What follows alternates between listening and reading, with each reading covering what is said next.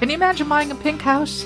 That was the color back in the 50s. Sarah Leonard is my friend. You know her because you hear me do commercials for her. Longtime realtor, sold more homes than anyone else in the state of Illinois last year to the tune of 700. Little more difficult this year, isn't it, Sarah? It's been tough, hasn't it, as a realtor? You better engage your phone. She's probably talking and I don't hear her. There you are. I can see your phone's engaged now.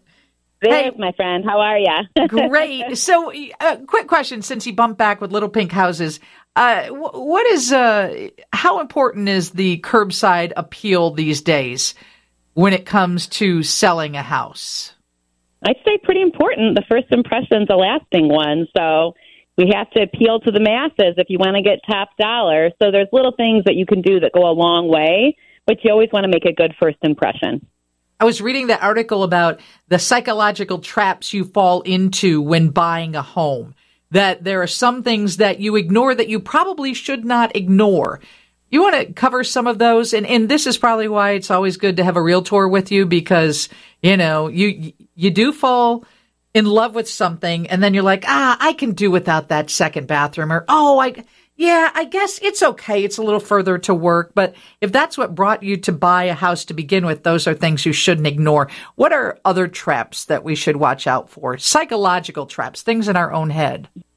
Yeah, I think everyone's living in the now. So planning for the future is something that I find a lot of people don't do when they act on emotion and fall in love with something. So a good example is, you know, I have a lot of clients that buy like a 3-story townhome and they're great, 3 level of stairs, but there's, you know, a lot of separation on each floor, which is great for a lot of families. So let's say you get a pet or you have a child. Those become issues very quickly in a space like that. So when people aren't planning ahead, but they're thinking current with their emotion, I'd say that's a trap a lot of people fall into, which forces them to either make pretty big compromises in their day-to-day in their home or move much sooner than they'd hope to, which, let's get real, no one looks forward to moving. Right. So those things, I think, can make a pretty big impact on a lot of people. I also think just like fixating on one thing. So, you know, paint colors, flooring, things that are relatively simple to change or to fix. If you focus on that, it can really stop you from seeing the bigger picture of a property. So just making sure that you have an agent advocating for you that can help paint the picture of what something could be with really small changes, and just making sure that you have, you know, now and like the next 3 to 5 years in your thought process when you're making this huge life decision. And how tough is it these days? Not many people are moving, right? Which means once a house does become available, it sells pretty quick. It still is. Yeah, it's funny. People are like, oh, so what's happening in the market? I'm like, the story's getting old, right? Rates are high, inventory is low. Here we are, we're going on like a half a decade. But we're starting to see the market correct itself slowly. We're starting to see inventory come on the market and last a little longer than it had been, which doesn't say much. So instead of 4 hours, it's 4 days. But at least we're seeing some sort of normalization, which I think buyers are really starting to appreciate, and they're starting to take notice. So we're seeing more buyers infiltrate into the market, which is it's having a positive impact on things. So there's a binding referendum now known as Bring Chicago Home. It's going to be on the March ballot because, of course, Chicago City Council voted 32-17 on Tuesday. And this is, Mayor Johnson's progressive coalition going up against siding with advocates for the homeless, but going up against the business community in general and the real estate industry in particular. It's all about the transfer tax. What kind of numbers are we talking? We're talking about homes that sell in excess of $1 million, and does the tax go up as the price of the home goes up? Yes. So if you're in $1 million to $1.5 million, you're looking at 2%. So at $1.1 million, it's around $22,000. Not a small number. And then you get to the next incremental bracket, which is 1.5, and that's at a 3%, which is a staggering $45,000. So those are some pretty serious numbers. And I think one of the greatest concerns that we're hearing voiced is how that's going to impact people selling that, the price of home, what that's going to do to all the other businesses downtown. they're already worried that the businesses aren't going to recover fully from the pandemic.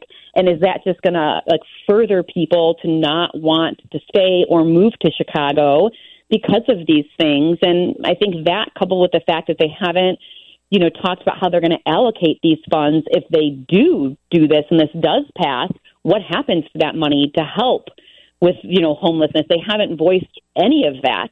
And although they said they wouldn't start collecting until 2025 if this does get passed, that still bodes the question, well, what will happen to this money? Because that's very real for a lot of people in the city. So maybe with further explanation, it can answer some questions. But I think people are their arms are up in the air wondering which direction this is going to go. Right.